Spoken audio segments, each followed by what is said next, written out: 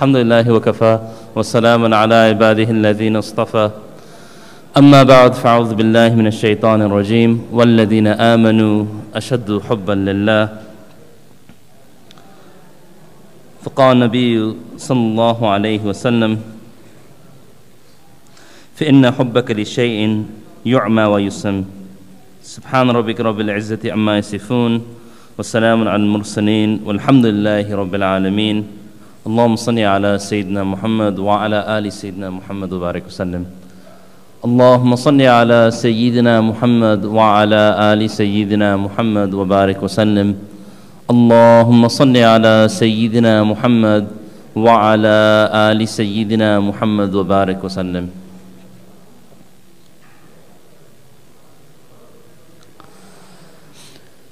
The idea of love within our religion is not something foreign. Unfortunately, many people, especially in today's day and age, they assume that love is not directly connected to our deen, or love doesn't have a place in our deen. In fact, it's quite the opposite. Love is actually the crux and main driving point of our deen. When you look at the Sahaba radiallahu anhum, it was their deep love for the Prophet ﷺ that caused them to change themselves from being people who were deep in disobedience and transform them into people of deep obedience. It was the love of desert Arabs who used to worship idols, who all of a sudden got a taste of true tawheed and oneness of Allah subhanahu wa ta'ala, that allowed them to leave their ways of worshiping idols and stones that they constructed with their own hands, and brought them to such submission that they left their food in desire of fasting, they left their sleep in desire of tahajjud, and they left their livelihood in desire of jihad. Why? Because their deep love of Allah subhanahu wa ta'ala. Allah subhanahu wa ta'ala, He says about them, وَالَّذِينَ آمَنُوا أَشَدُّ حُبًّا لِلَّهِ. As for those who believe, they are very intense in their love for Allah subhanahu wa ta'ala. Now this love for Allah subhanahu wa ta'ala is something that does not happen immediately. It does not happen all of a sudden. For some people, if they're fortunate, maybe a switch will flip within their minds, within their hearts. But for most people, it takes time. And that's the nature of love. The nature of love is that it has various levels. The Arabs say there's 10 different types of love, or levels of love. And thus, you don't just say love as we say it in English, as a former English teacher. You know, it's a very restricted term, love. What does it mean? But in Arabic, we have so many more descriptions of love, and so many more examples of love, and so much more literature about love, and so many more stories about love, because love transforms individuals at their level and takes them to an entirely new experience. Now, when we speak about love, we have to take a step back, and we have to recognize that love did not always exist. Love did not always exist. Why? Because love is a created concept. Love is a created concept. Everything in this world has been created except for Allah subhanahu wa ta'ala. Allah subhanahu wa ta'ala, as Imam Tahawi rahmatullahi alayhi mentioned, قَدِيمٌ بِلَا ibtida. He always existed, there was no beginning for Him. Da'imun bila intiha, and He will always continue to exist, and there will be no end for Him. Allah Ta'ala mentions huwa al-awwalu wal-akhir, that He is the beginning, He is the first, and He will be at the end. Nothing precedes Him, nothing will come after Him. And then when He made creation, when He set up this entire system that we live in today, He created an emotion that we term love. If He so wanted, He did not have to create this. He could have made other emotions and left love out of the picture. But anyone who's experienced any type of love, they know that there is almost no force as strong as the force of love. When I used to teach high school English, some of you were in my English classes when we were all younger, and I taught a book called I Am Legend. I Am Legend is a book that comes in the horror section of most bookstores. And it's about the last man who's been left alive on this earth, who did not succumb to an illness and ailment that spread throughout the world. Everyone else who caught this ailment, they turned into vampires. They turned into vampires. So we discussed this entire book, and we discussed, different things. Not zombies, that's the movie. We're talking about the actual book, the things that are worthwhile. You discuss this, then you go on to Poe, you go to H.P. Lovecraft, and you discuss these various elements of horror. And then the question that I pose in an essay that some of you probably actually have written is that what is the strongest emotion? What is the most intense emotion that a person feels? And many people, because this is framed in the discussion of horror, they say fear. Fear is the strongest emotion because fear drives a person to keep himself safe or herself safe. Fear causes a person to make sure they don't stumble or fall. But then when people answer with fear, the natural next question is that if you fear something, you fear it because of a love of something else. Like if I fear my car getting damaged, it's because I love my car. It's the truth. If I don't fear my car getting damaged, I don't love that car that much. If I fear something happening to one of my children, it's because I love my children. If I don't fear something happening to them, likely it could be that there's some lack of love over there. If I fear something happening to my body, it's because I have a deep love for my body. But if I don't fear something happening to my body, perhaps it's not that complete love over there.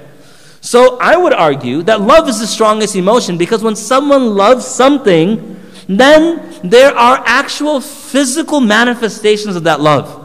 Someone watches a game, their favorite team is playing, and now their favorite team is up by many, many points, and then they end up losing. You see these people go this entire spectrum of emotions. They begin to they begin to have hope. Oh, we're not going to lose. We're up this much. There's only this much time left. Then there's anxiety. Okay, now I'm panicking. They're coming back. Then there's denial. No, this isn't happening. And then finally, years later, there's acceptance. The idea is basically that people, and you see them having this, they're sweating, they're crying. You know, people, their team wins the championship, people are crying. You hear when the Cubs won the World Series, people were visiting the cemeteries. They were telling their grandparents, grandfather, I'm telling you today, the Cubs won the World Series. It's such a crazy emotion. Being a fan, what's a fan? A fanatic of something, having that deep love and passion for something, that it drives people to go visit the same relatives they have not visited all year. And they go and they sit in front of the grave and they're retelling the entire 10th inning of the last game, Game 7, right? Because that's what love does to a person. It drives a person to an entirely new level of realization and reality. In order to prepare for this evening, I was reading a book called Rawdat al-Muhibbin wa Nuzhat al-Mushtaqin, The Garden of the Lovers. The Garden of the Lovers. And it's written by Shamsuddin Abu Bakr bin Qayyim al-Jawziyah, rahmatullahi alayh, one of the great students, and probably the top students of Imam Ibn Taymiyyah, rahmatullahi alayh. And in this book, there's so much discussed. It's almost 500 pages, so obviously with the remaining 45 minutes, I can't cover 500 pages worth. But if you're looking for a good book to spend some time with, and you're married, if you're single, don't read it. It's just going to make you depressed. When you're married, spend some time with this book. If you can speak, if you can understand Arabic, or have someone read it to you if they can translate it for you. It's a wonderful text. Tonight's talk is going to go to a lot of stories in this text. And the citations are present, and I want us to understand through these stories that you're not alone. Oftentimes people think, oh, you don't understand. No, I understand completely because I've been through it. You always have, so many kids, they come and say, you don't understand, I love her. No, I understand completely. Because once I was also 14 years old, and I thought I also loved someone, only to realize I barely was old enough to understand what's going on in the world. And you'd be surprised how many 14-year-olds come, I found the one. Brother Saad, Brother Saad, I found the one. I found her. I remember one in particular, he's not here right now. I'm just going to make sure. He lives in the area, but he's not here right now, okay. Guy taught in the area. So he came and he was 14. 8th grade. 8th grade, hasn't even gotten to high school yet. And he came and he told me his whole plan. He's going to work part-time after school, and he's going to be able to support his wife. And he began to explain the entire dynamics of the situation, the ramifications. She's going to earn, he's going to earn. I'm looking at this kid, and I'm trying not to break his heart. I'm smiling, oh, subhanAllah, that's a good idea, it's a good idea. Because in the end, these things completely implode anyway. They never stand up to the test of life. And he's completely convinced that I love her and she loves me and we're going to make it work out somehow. And don't think, oh, look at these without any haya and modesty. I'm talking about people who study in madaris. It always happens. Don't think it's just the boys' school and the girls' school from the private Catholic schools. It also happens in the Islamic schools. It also happens in the madaris. It does. It does. Why? Because I've been in the madaris. I've been in the madaris in this country. I've been in the madaris in overseas. So I know what happens. Because everyone is now connected through this gadget. And everyone is now somehow able to... one of the brothers I mentioned who is sitting here today, and I apologize, I'm not going to expose your name, alhamdulillah, had a great transformation in life. He desired to grow closer to Allah subhanahu wa ta'ala. And what was the reason? Because he fell in love.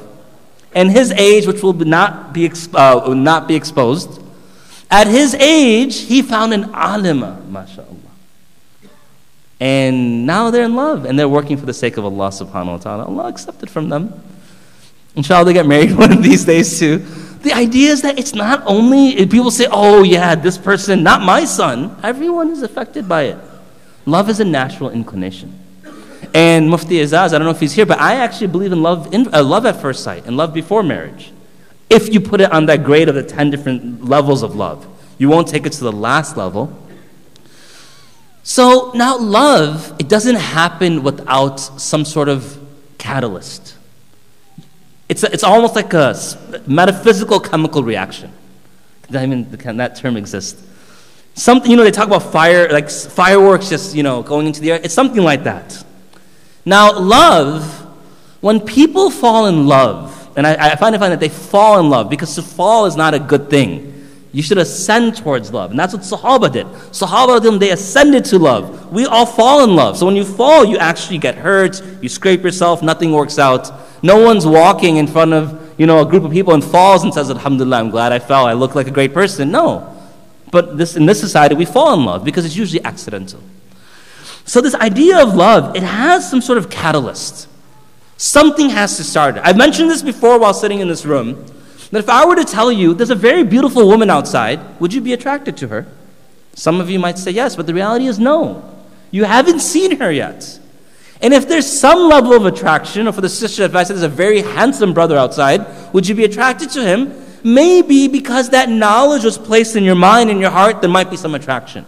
But until you go see the person, there's not going to be complete attraction. The attraction of our dunya, really it comes from the physical capability called eyesight. The eyes, they are a window into the heart. And when the eyes identify something, then it triggers the beginning of this emotion that we call love, or any other emotions. It could trigger hatred. You can see someone and be completely upset with them. You can hate them. You can be complacent. You can be despondent. There's many things you can have these reactions. But the eyes, the ulama, they mention that the eyes, they are the things, they are the means, the capability, the capacity by which an individual first begins to fall in love. So in order to control the eyes, Allah subhanahu wa ta'ala, He gives a directive in Quran. And He says to the believing men, يَغُضُّ مِنْ أَبْصَارِهِمْ, to lower your gaze. And He says to the believing women, يَغْضُضْنَ مِنْ أَبْصَارِهِنْ, to lower your gaze. Now, it's very interesting that Allah subhanahu wa ta'ala, He begins these verses by giving a command to the Prophet ﷺ, and He tells the Messenger of Allah ﷺ to say to the believing men, to say to the believing women. Although this level, you can say, okay, over here, mu'mineen and muslimin might be mutaradif and they're synonymous over here. But the reality is that Allah subhanahu wa ta'ala could have said, قُلِّ الْمُسْلِمِينَ. He could have said, قُلِّ الْمُسْلِمَاتِ. He could have said that. But He chose the idea of iman. He chose the idea of true belief. And if you look at this concept, the people of iman, the people of faith, the people with deep connection to Allah subhanahu wa ta'ala, they are the ones who usually desire to lower their gaze. Why? Because something has already encaptured the hearts. I meet some husbands when they get married. Sisters, I can't say I meet some wives because I don't meet some wives, but I'm sure the same applies for you all as well. I meet some husbands, when they get married, they become very loose in their gaze. All of a sudden, this couple's nights out. I'm meeting such couple and they sit in the same table and they talk. I find this very strange. I'm going to advise you right now, never do that. I was once with Mufti Abdul Rahman bin Yusuf. He's a very, mashallah, amazing scholar. We were together and a brother came to him and said, Assalamu alaikum Mufti Sahab, my name is so-and-so. And this is my wife. And Mufti Sahab was a very tall man, 6'4" or something, took a step back. And he sort of and I'm 5'6", so I'm really on the lower part of his eyesight. So he looked down at me like, what is this guy doing? And the reality is, what was this guy doing? Because either one, if he looks to her, he might find her attractive, and that, he didn't look to her, he lowered his gaze, and that vision is restricted for the husband. She might look to him and find him attractive. There might be some exchange, and now the marriage before, which was without turmoil or without any type of conflict, can have the inclusion and the intrusion of shaitan coming in and trying to cause some discord within the marriage. The eyes are very powerful. And Allah subhanahu wa ta'ala, to the believers, He warns us about using our eyes. Why? Because the heart, it is the place for the remembrance, submission, and love of Allah subhanahu wa ta'ala. And when the heart looks at something else, it now begins to cause conflict in that interaction. I'll give an example. A husband is married. That husband is married. There's one sheikh, I don't want to mention his name, but he lives in a part of the world where many of the women, they wear niqab. In fact, his entire village, they wear niqab. And he was saying, actually I'll mention his name, Sheikh Nuhamin Keller. He was saying that, for me, I find my wife the most beautiful woman. Now he said two things after that. He said, one, because I really believe her to be the most beautiful woman. But two, I don't interact with the world outside of my village. And within my village, the women are all covered. So I don't see any other woman. And that's the reality. If someone loves his wife or someone loves her husband and now sees someone who's attractive, and now the husband, it's been 10, 15 years into the marriage, it's been 2, 3 kids, and for some reason the husband ballooned. Normally the wife would maybe gain some weight because she had the children, but maybe the husband has sympathy weight put on, he wanted to share it with her. But now he's gained weight as well. Now the wife sees the other person, and he's in very good shape. And unlike her husband, his hairline is not running away from him. And she begins to see him. That's obviously going to compete with what is in her heart, which is love for her husband. Or the husband's driving, he gets to work, he's a dentist, his hygienist comes by, and his hygienist obviously is looking for good reviews and looking for a raise, so she's going to treat him like a king. The wife at home is not looking for good reviews or anything of that nature. She has access to the bank account anyway, so she's not necessarily treating like a king, although we should be doing that with one another. And so now he looks upon her, he discusses with her, he converses with her, and now these things, they seep into the heart. And the person who has love for something, when a competitor comes into the heart and begins to cause that conflict, it's very difficult for that person, because the person wants to have wafa. And the person, how can we translate wafa? Loyalty. Person wants to have loyalty and be committed to their spouse or whatever the case may be. But all of a sudden, things are flipped upside down. So قُلْ لِلْمُؤْمِنِينَ, the believers, not just the people who submit. Because when Allah Ta'ala speaks in Quran, when people said we believe, Allah Ta'ala says, don't say we believe, say we've submitted. You're at the basic level of Islam. You haven't risen that high yet. Allah Ta'ala still has to take you to those heights. So when we look at love, in order for us to begin to protect our hearts from falling into love and falling into the mishap of stray love, we have to be guarding our eyes. Now, guarding our eyes is not referred to, when I see something, I lower my gaze. Because the eyes are better than your smartphone cameras. Because they take a picture within a moment. And it goes right into the hard drive, which is the heart. And it saves itself right there. And at night, when no one else is around, that little mouse goes in and clicks the heart, and the file folder opens up, and all these images pop up. A person who is strict about his or her eyes, they guard those images from coming in. Because when those images come in, it causes that conflict and turmoil. The heart begins to become occupied by other than Allah subhanahu wa ta'ala. Now you might think this is not a big deal. Everyone is like this today. First of all, I want to advise you, myself first and foremost, and all of you, that just because everyone does it, doesn't mean it's the best thing to do in the world. I know people say, well, my parents always say, if everyone jumps off a bridge, won't you? Yeah, probably. The bridge is probably broken. There might be a fire behind me. Everyone's jumping for a reason. Everyone's going to do it, granted. But what else is everyone doing now? Everyone's getting divorced. Everyone's getting divorced. I deal with so many divorce cases weekly. So many weekly. That it's just insane sometimes. To see, literally, just right now, I was speaking with some of the brothers walking around, and we just found another person got divorced. If someone's divorced here, I'm not saying anything bad. I mean, this is permitted for a reason. But nowadays, it's taken as the first option. If you look, brothers and sisters both, at marriage, one of the beautiful things about marriage, technically, is it's the first of many things. It's the first of many things. If the eyes have been capturing images and opportunities and situations and scenarios and saving them inside the heart, then when a person's with his wife or her husband, those things will begin to come out. Now, they don't come out innocently. Shaitan doesn't bring it out when you're happy. You and your wife are having a good dinner. You and your husband are having a good dinner, whatever the case may be. And now Shaitan brings it up. He doesn't usually do that. Shaitan waits for what? A small spark. And then he pours the gasoline. So what does he do? Now the husband and wife get into a fight. And now the husband is sitting there thinking, man, I was just making a joke. I didn't know she was so sensitive about her weight. I had no idea. And I was just cracking a joke. And so now the husband, he gets upset. So Shaitan comes in. Oh, remember so-and-so at work? She loves all of your jokes. She's always laughing at your jokes. What's wrong with your wife? No, not what's wrong with your wife. What's wrong with my wife? Because my colleague at work loves all of my jokes. We don't know half the backbiting that occurs behind our back because we're the superior at work, so no one knows. Then the wife, why does he make fun of me? So-and-so's husband, she's had 7 kids.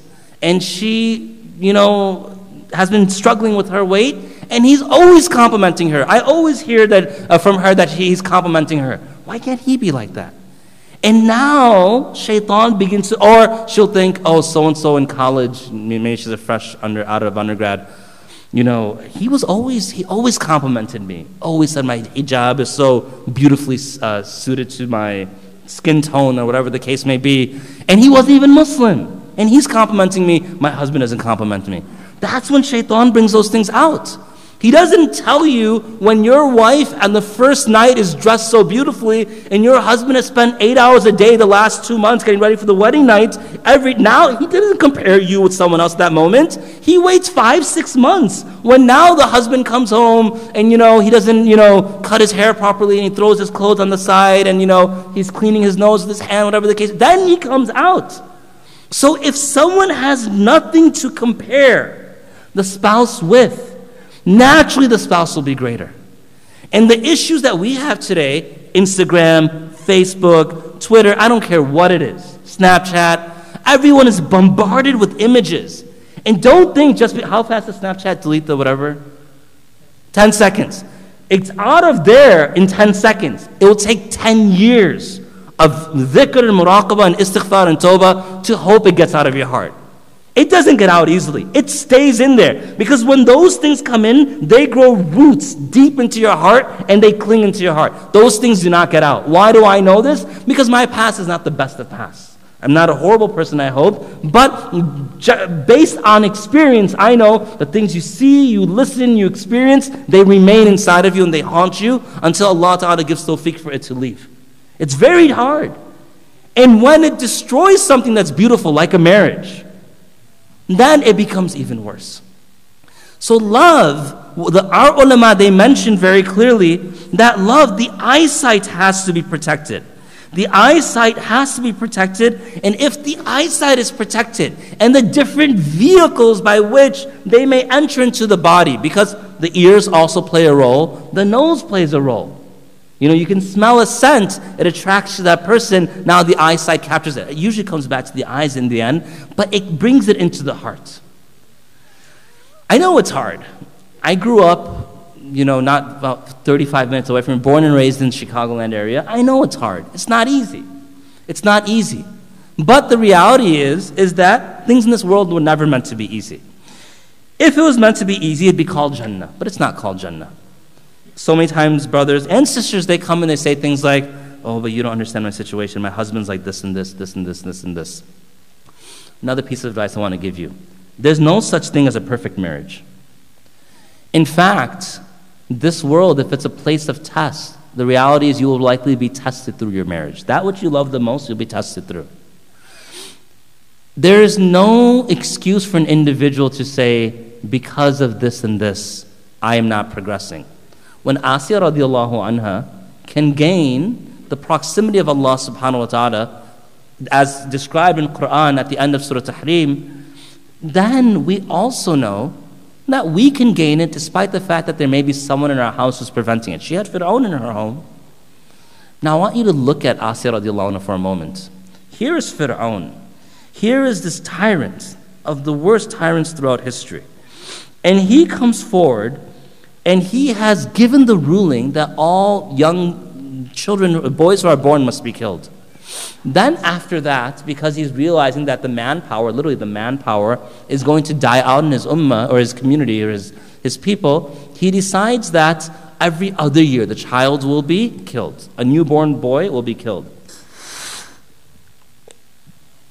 Sorry, I'm really sensitive to ethers. And so the child. So now all of a sudden, Musa alayhi salam, Harun alayhi salam is born in a year where there's no issue. Musa alayhi salam is born in a year where there's an issue. The child is placed within this basket, this box, and sent on the river. It happens to arrive in the land of the Pharaoh. The servants, they see it. One goes to open it. The other tells her not to open it because if we open it, there's some property, some gold, some wealth in here, then we might be blamed for stealing some. So they take it untouched. Now, here it is. Fir'aun, he has this child in front of him. And his intuition, a specific situation occurs where the child tugs the beard. It leads him to believe this is the child who's going to overthrow me. Who is going to stop Fir'aun? No one. He is a person who does not listen to anyone. He does not stop at any length to get what he wants. Yet Asya radiallahu anha, she turns to him, and with the love that she's shown to the tyrant, her husband, is able to win him over. Is able to win him over to the extent that he keeps the child. He's not happy because she said, perhaps there'll be a coolness for me and a coolness for you. And he says, no, just a coolness for you. And some of the ulama mentioned, if he said for me as well, Allah would have saved him from his fate. But you see the power of love.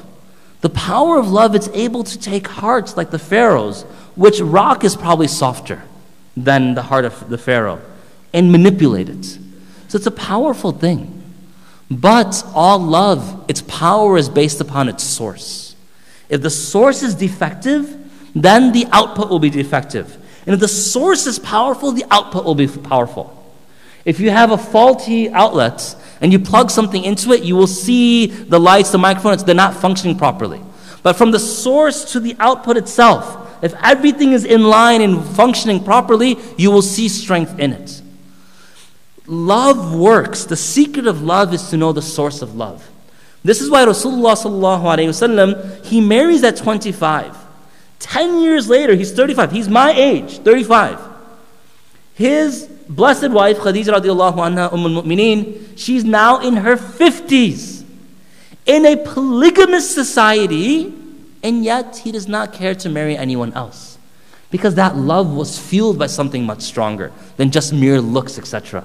And we see that because when he's when he runs down from the cave, she says, "La takhzika, la yakhzika Allahu abada."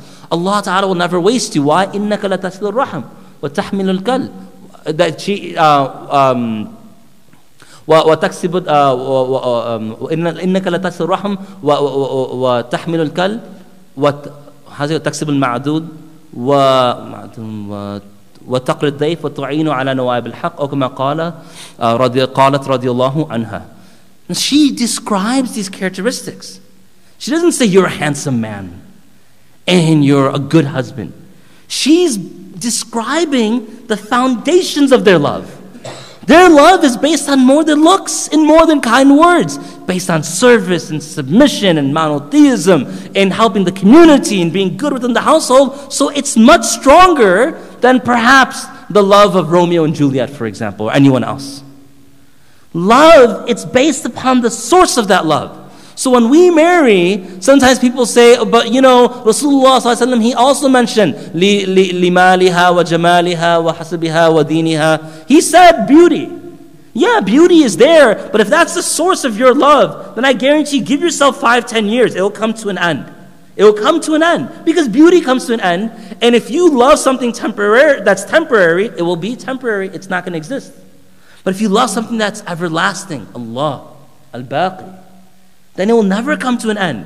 And the love for the spouse, based upon the love for Allah, will allow that person to look at his wife, or she will look at her husband, and there'll be wrinkles and gray hair, there'll be loss of hair. And they'll find beauty in that person. Why? Because something is deeper. Something drives that's deeper.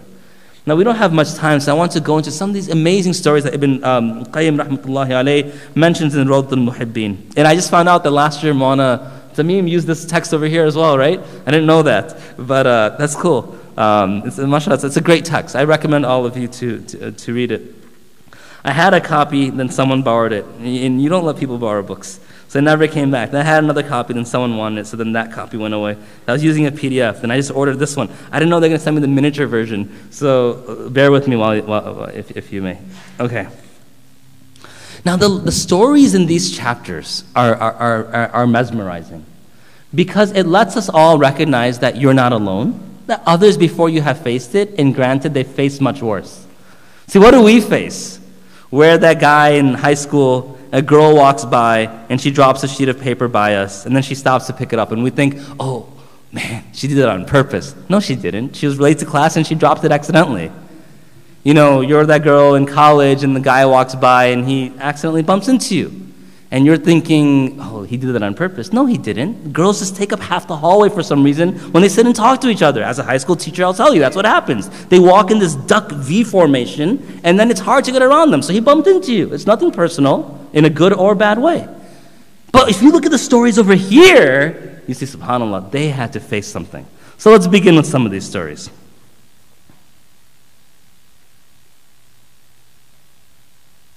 Okay, so we'll begin with this story.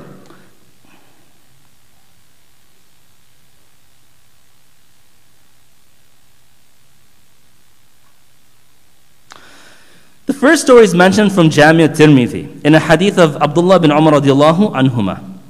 And he mentioned, the Messenger of Allah sallallahu alaihi wasallam mentioned that there's a man by the name of Dhul Kifl. There's a man by the name of Dhul Kifl. In Dhul Kifl, what we know about him, that there was basically no sin, except that not only did he indulge in the sin, but he mastered the sin. He knew his sins inside out, not only by knowledge, but by experience. And so, there was a woman, and this woman, who the opportunity presented itself to him, he gave her 60 gold coins. He gave this woman 60 gold coins. And what was the exchange for the 60 gold coins? He desired her. He desired her. So she comes into his presence, and the opportunity now is at the brink of him being able to go forward and do what he needs, or what he wants, not what he needs. And at that moment, فَلَمَّا قَعْدَ مِنْهَا مَقَدَ الرَّجُلِ مِنْ امْرَأَتِهِ. At that moment, what happens? She begins to panic, and she begins to weep. She begins to weep.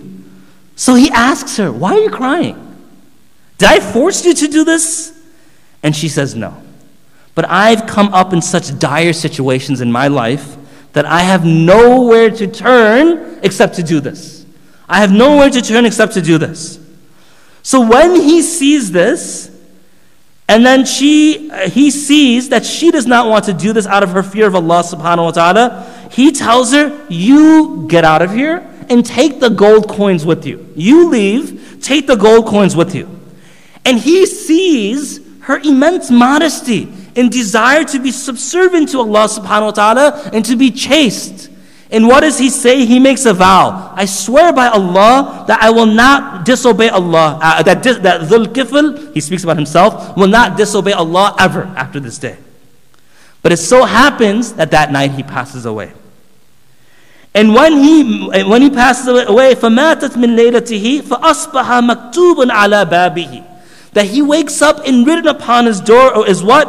قَدْ غَفَرَ اللَّهُ لِذِي الْكِفْلِ. that verily Allah has forgiven Dhul Kifl. Sometimes people say, I have no choice. I'm driven by desire. Understand, when the stakes are high, the return is higher. When the stakes are high, the return is higher. He wasn't just talking to her in the marketplace. They were in the bedroom. No one else is around. And the opportunity presents himself. And what does he do? He sees her submission to Allah. And he decides to turn to Allah subhanahu wa ta'ala. He was a master of sin. He indulged in sin. But Allah subhanahu wa ta'ala, through that one moment of remorse and that one promise, took that life of sin. And what did he say? He wrote upon the door of Dhul Kifl that verily Allah has granted forgiveness for Dhul Kifl. Now, how many of us, don't raise your hand, not many of us can say we've been in a similar situation. There's more written over here about this story, but I don't have much time, so I'm going to go on to the next story.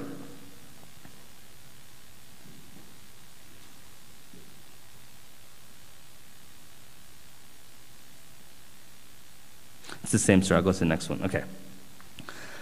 So in this story, there was a woman. And this woman, there was a very handsome boy, a very handsome young man. ذكر عن شاب في بني إسرائيل لم يكن فيهم شاب أحسن منه كان يبيع المكاتل. There's a young man, a beautiful, a very handsome man. Think like me, but a little more maybe. So he was selling these baskets. And so someone had passed by him and this woman was given notice of the beauty of this man. And a person came and said that she saw this man and she desired him. So she set up a situation where that man should come to her. An excuse was made. So he enters. What happens? فَأَغْلَقَتِ الْبَابِ the door is locked. Then again, he enters the next room. The door is locked behind him. Then he comes in, and the daughter of the king, she unveils her face, and she makes clear, these are my intentions. So he turns to her and tells her, cover yourself. May Allah forgive you. And then so she says, I didn't call you for this. I didn't call you for you to lecture me. And then she turns to him and says that I desire you. So he turned, and now look, he's inside the room, a door is locked behind, another door is locked behind, and there's someone working with her to make sure no one enters the room. Perhaps some of you have been through this. Likely most of you haven't. So now what happens, she says this, and he says, fear Allah. And then so she says, if you do not do what I ask you to do, then I'm going to tell the people that you came into my home and you tried to overcome me. You tried to rape me. So he's worried. So he says, fine, let me do wudu. She says, okay, you can do wudu, but now she calls her helper. Take him to do wudu on top of the palace. I don't want him to do wudu on the ground where he can run away. Take him to the top of the palace, have him do wudu there. So now he's stuck because his plan was she said لا يستطيع أن يفر منه فلما صار في الجوسق قال. So then when this happens, he realizes he's stuck, and so he thinks and he turns to Allah. He says, oh Allah, I have been invited to sin against you, and verily I am choosing at this moment to fling myself from this castle rather than falling into this trap. I am willing to throw myself from the top rather than fall into this. So then what does he do? He throws himself. One thing is to talk about it, another thing to do it. He throws himself. When he throws himself, Allah subhanahu wa ta'ala, فَأَحْبَتَ اللَّهُ مَلَكًا أَخَذَ بِضَبْعَيْهِ. An angel comes and grabs him by like the shoulder region, catches him. He throws himself. I don't want to deal with this. I'm quicker, I'm happier to end it than fall into that trap. I'll fall from these heights than fall into that trap. The angel grabs him and brings him down nicely until he lands upon the earth. Then the man turns, recognizing that his face is a fitna. He says, oh Allah, if you will, please grant for me some provision so that I can give up selling in the marketplace. So Allah subhanahu wa ta'ala sends him a man who brings these golden locusts, it mentions locusts, or these golden items, and it places it and fills his cloth with it. So the man stops. The man who's given this, the one who threw himself from the heights, he said, "Oh Allah, in kana hadha rizqan, if this provision that you razaqtani min ad-dunya, fabarik li fi. If this is what you've given to me for my provision of this world, then bless it for me. I'm happy to accept it. But if this is going to take away something from my reward in the akhirah, then فَلَا حَاجَةَ لِي فِيهِ. I have no need for it." So then a voice called out to him and said that this is only one part of 25 parts of reward you're going to receive of your patience that you just shown. So he said, "Oh Allah, if this is the case, then I have no need for it." He did not want to part ways with that one part. Now look what this means. He's tempted by a beautiful woman of power. And this is one of the 7 people who are under the shade of Allah Ta'ala's throne. To escape, he tries to make a plan. The plan is thwarted. Now it's pretty much life or sin, or death or sin. He throws himself, Allah saves him. Then Allah rewards him so he doesn't have to fall into these traps again. And what does the man say? If this means I'm going to lose even a small bit of my akhirah, then I'm not going to accept it. And the reality was, one small part out of 25 parts, but he said, that's not for me. I'd rather give it all up. I don't want that reward. This is love for something greater. This is love for something greater. There's another story. Should have started with the stories right away rather than talking the first one. Okay. What's the next one? 54. Okay. So, Abdul Malik bin Qurayb, he mentions this story. That there was a man who desired a woman, a young woman from a group of women, and he had a deep love for her. So he went to her.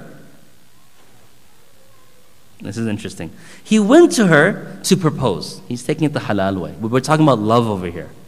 Love, sometimes we get mixed up with passion. He proposes to her. So, فَأَمْتَنَعَتْ وَأَجَابَتْهُ إِلَى غَيْرِ ذَلِكَ. She denies the request, but she proposes her own proposition. I'm not going to marry you, but come back to my place. So this is her proposition. Now no strings attached. No mahr, no nothing. No strings attached. Win-win, right?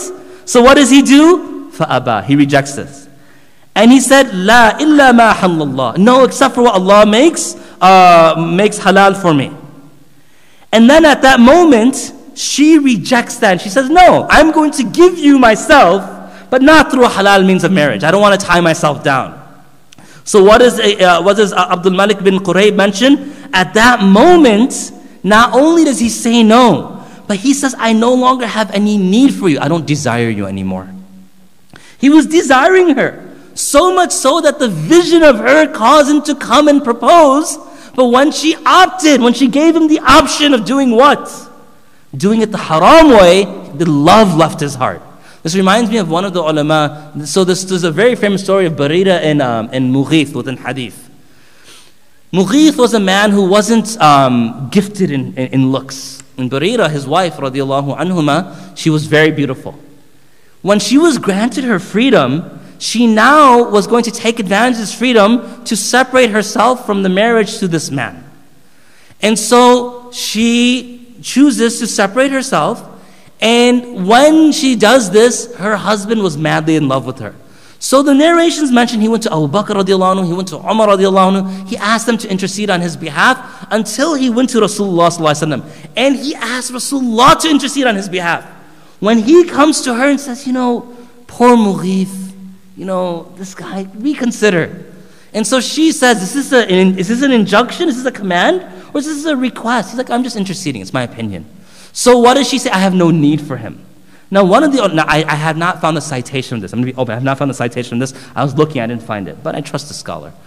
So when he was speaking about this, he said that when Mughith, a man who would walk the streets, weeping so much that the hadith mentioned his entire beard would become wet. When he found out that she turned down a request of the Prophet ﷺ, all the love for her left his heart. That's what it means to love. Remember I said it depends how powerful the source is? His love for Allah is greater than her. So at that moment, his love for her left the heart. And at that moment, she fell in love with him. But it was a little too late for her. Now that's one of the ulama had mentioned this. I have to find the citation of it. So I'm mentioning openly, I don't know the citation. Another story. Okay, sorry, hurrying up with some of these stories. 57. Okay. So in this story, it's also very interesting.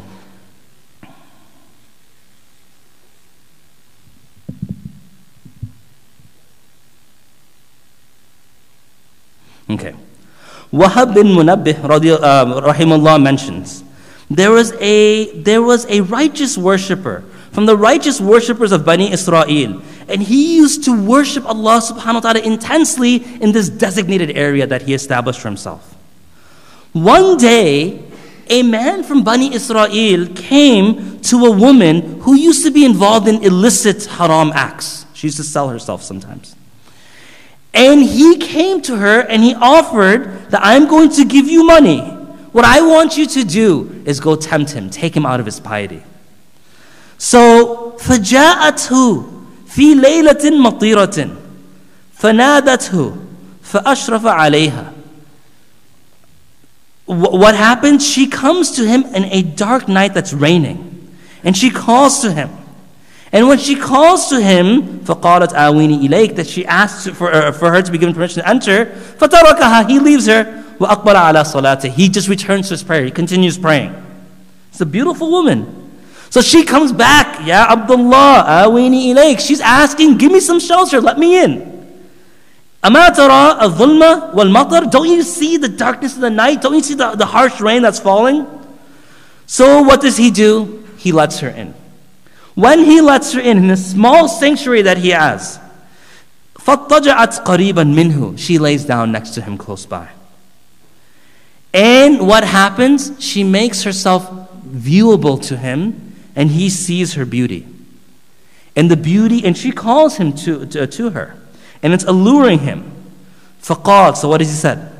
لَا وَاللَّهِ, no, I swear by Allah. حَتَّى أَنظُرَ كَيْفَ صَبْرُكَ عَلَى النَّارِ. He talks to himself. He says, no, I swear by Allah, until you can show me how patient you are with the hellfire. So he goes to فَتَقَدَّمَ إِلَى الْمَصَابِحِ فَوَضَعَ إِصْبَعًا مِنْ أَصَابِهِ حَتَّى احْتَرَقَتْ. That he goes to the lantern and he puts his finger inside and leaves it in until it burns. And he pulls it away. And he returns back to his prayer. He recognizes, if I do with her what she's desiring, and perhaps what his heart is calling him towards as well, then he's going to face a greater fire. A greater fire. So he returns to prayer. But then his nafs begins to call him again. To go to her, go to her, go to her. So he stands up. He goes back to the lantern. He puts another finger inside. He burns it completely. He realizes, I cannot bear the fire. He returns back. Then his nafs begins to call to him again and again. And he stands up and he walks over to that lantern, puts another finger inside of it until it burns, and he realizes, I cannot stand the fire. And he returns. And the woman, she's watching this. And she becomes so overwhelmed, that she passes away. Now this is a bit of a predicament. So in the morning, and then Imam Ahmad rahimahullah, he mentions this, continuing the story. Now in the morning, he sees what happens. And the people see she's died in his sanctuary. So they say, O enemy of Allah, O evil person, you did this act with her and then you killed her. So we are taking you to the king so he can punish you. So the ruling is given that he should be killed. So at that moment, this young man says, give me respite, 2 rak'ah. I just wanted to pray 2 rak'ah to Allah subhanahu wa ta'ala. I said, fine, you can pray. You always pretend to be so pious, go ahead and pray. So he prays to Allah subhanahu wa ta'ala. And he says, oh my Lord, indeed you know, verily I know that you will not let me be seized by which I did not do. But I ask you that you not even expose me while I'm being whipped. This is his care for himself. At that moment, Allah subhanahu wa ta'ala فَرَدَّ اللَّهُ نَفْسَهَا فَقَالَتْ. He returns her. He gives her life again. And she says, انظروا إلى يده ثم عادت ميتة. He says, look at her hand. And she rises from the dead. She said, look to his hand. Look at, because what was his hand? It was burned last night because he kept reminding himself the fire is greater, the fire is greater, the fire is greater. And he kept his love for Allah higher than his desire for her at that moment. And they saw this and they freed him. Another story, stories are quite enjoyable. There's another story that's mentioned, al-Khattab radiallahu anhu. Hussein bin Abdul Rahman, he mentions, that it's mentioned to me that there was a young man from the people of Madinah Munawwara. And he used to be deep in his observance of all of his prayers with Umar bin Khattab radiallahu anhu. And Umar radiallahu anhu, he noticed when this man is absent. This man, he became, a woman fell in love with him from Medina. And look, if this could happen in Madinah Munawwara, then even in, Lombard Sharif, these things can happen. So don't think it's a different time. Even the greatest people were tested. And they were tested in ways that perhaps you and I may never be tested. But it shows us that if they had the will to stay away, we too could have the will. I didn't mention the name of any prophet. I'm not telling you Surah Yusuf. Surah Yusuf is a great story, but then you'll say, well, he was a prophet. So I'm not mentioning Surah Yusuf to you. I'm mentioning just people. They're just people. And so this woman, she goes and she says that she wants that she can tempt this man and enamor this man. And so what does she do?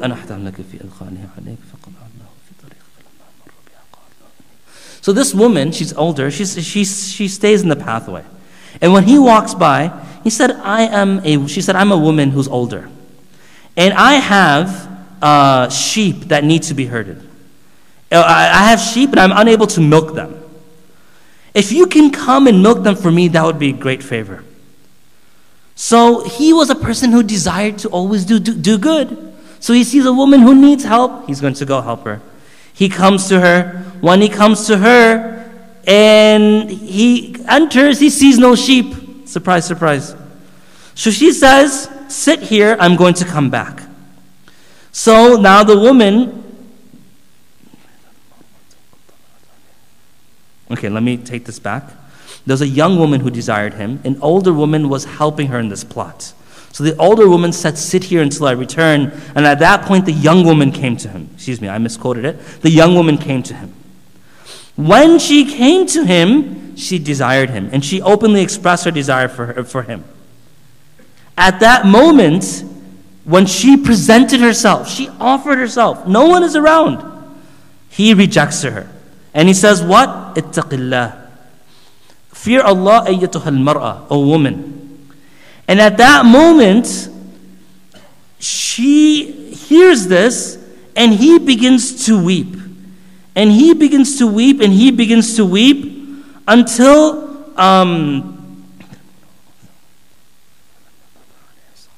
he begins to weep, and then she cries out. And she screams and she says to the people that verily this man, he came to me and he tried to rape me. So now, not only is he telling her to stay away, and he rejects her, and he feels bad about what's happening, she calls the people, and they come. فَوَثَبُوا عَلَيْهِ. They leap upon him. وَجَعَلُوا يَضْرِبُونَهُ. They come and they begin to beat him. And they're beating him. And what crime did he commit? Umar radiallahu anhu is now, he is praying, and he notices the absence of this man. Umar radiallahu anhu, this case is brought in front of him. And they come and they say, oh Umar, such and such has happened. This man has taken himself upon this woman. So Umar radiallahu anhu, he turns to Allah and he says, oh Allah, don't change my opinion of this young man. So then he asks, what happened? What happened? And so they say that last night this woman, she was entered upon by this man, and he tried to take advantage of her, and we took him, and we answered her call, we leapt upon him, we began to beat him. So Umar radiallahu anhu said, okay, what do you have to say? So he related the whole story. And then he said, okay, Jews, do you know this woman who's old? They said, no, but he said, yes, you will find her from such and such area. And they begin to search, and no one knows her. No one recognizes her until finally they come to this woman. And when they come to this woman, the woman says, yes, actually it is true that I tried to set up this whole collapse of this young man to fall into lust with this woman and to sin with this woman. I have 2 stories left, but the time is done. Do I continue the stories or do I end? No, I'm asking for us. What do I do? Continue? 35? Okay, cool.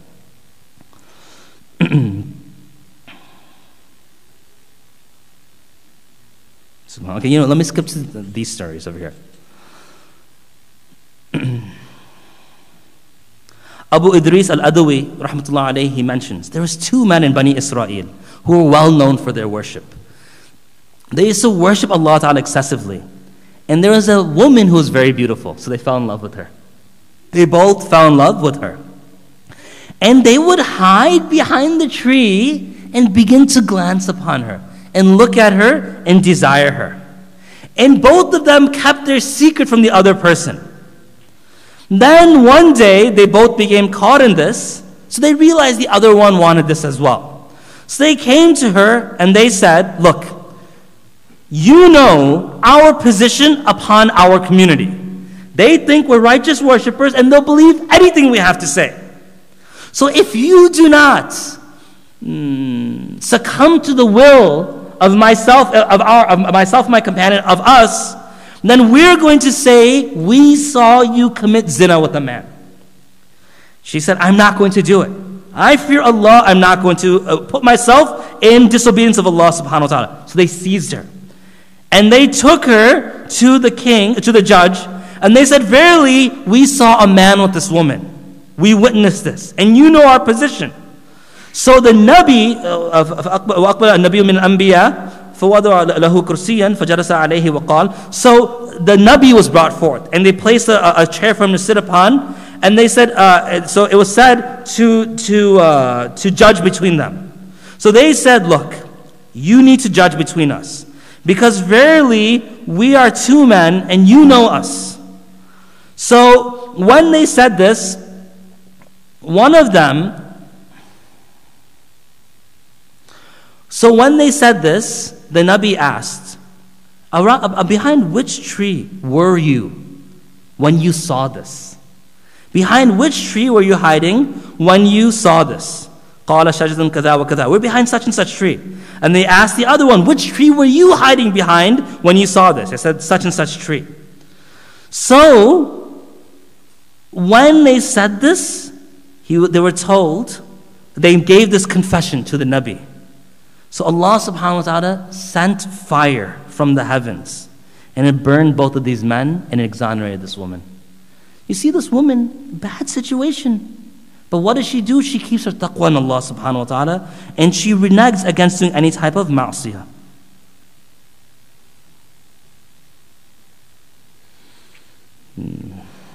Okay, there's another story. No, it's a good story too.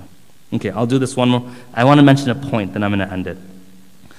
Hussein bin Muhammad ad-Damighani has mentioned that there was a man who came and passed by a village. Now, this is going to be a bit explicit, so I'm going to try to speak in metaphorical terms. You just have to follow along with me. If you're young, don't follow along with me. So, he passed by a village, and he saw a very beautiful woman, and he desired her intensely. So she said, look, I'm not pure. He tried to come upon her. She said, I'm not pure.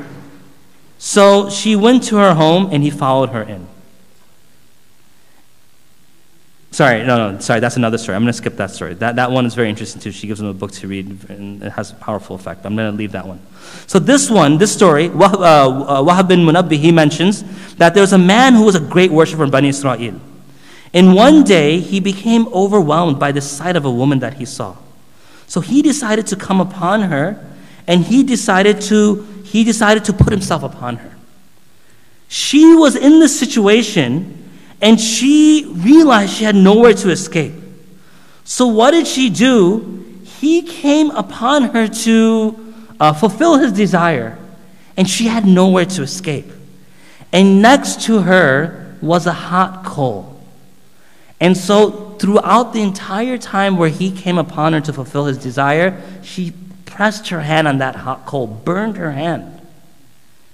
After he completed what he had to complete, he turned to her and said, "Why did you do that with your hand?" And she said, "I feared that perhaps I might enjoy this as you are enjoying yourself. And I didn't want any enjoyment in this sin. So I pressed my hand to burn myself, to keep myself from any enjoyment." You know, we always say, "Brother, you don't understand, it's so hard." Yeah, as if it was easy for these individuals. I only read you a small. If I had 10 more minutes, I want to mention one more story. It's a very beautiful story, but I don't have 10 more minutes because dinner time. I want all of you to think of the following. There's certain times within our deen when baby spoke. Can you give me one example when a baby spoke? Isa alayhi salam, he spoke. Why did he speak? Defend his mother. And you'll hear about Jurayj, the righteous worshiper. Why does he speak? Why does the baby speak in this story? To defend Jurayj against a tuhma, an allegation against his honor. What about in the story of Yusuf alayhi salam? A baby speaks. We see this unheard of miracle that happens only a select few times. Why did they happen? To preserve chastity. So love is love, lust is lust, but Allah is Allah in the end. So there's one more story. I can't do it right now because we're out of time. I see Mufti Azim creeping up. So I'll tell the brothers it, inshallah, during brothers' time, inshallah. It's a very beautiful story. It actually will relate to you much more than this because it gives you hope. It gives you hope. So, and wa akhir da'wana alhamdulillah.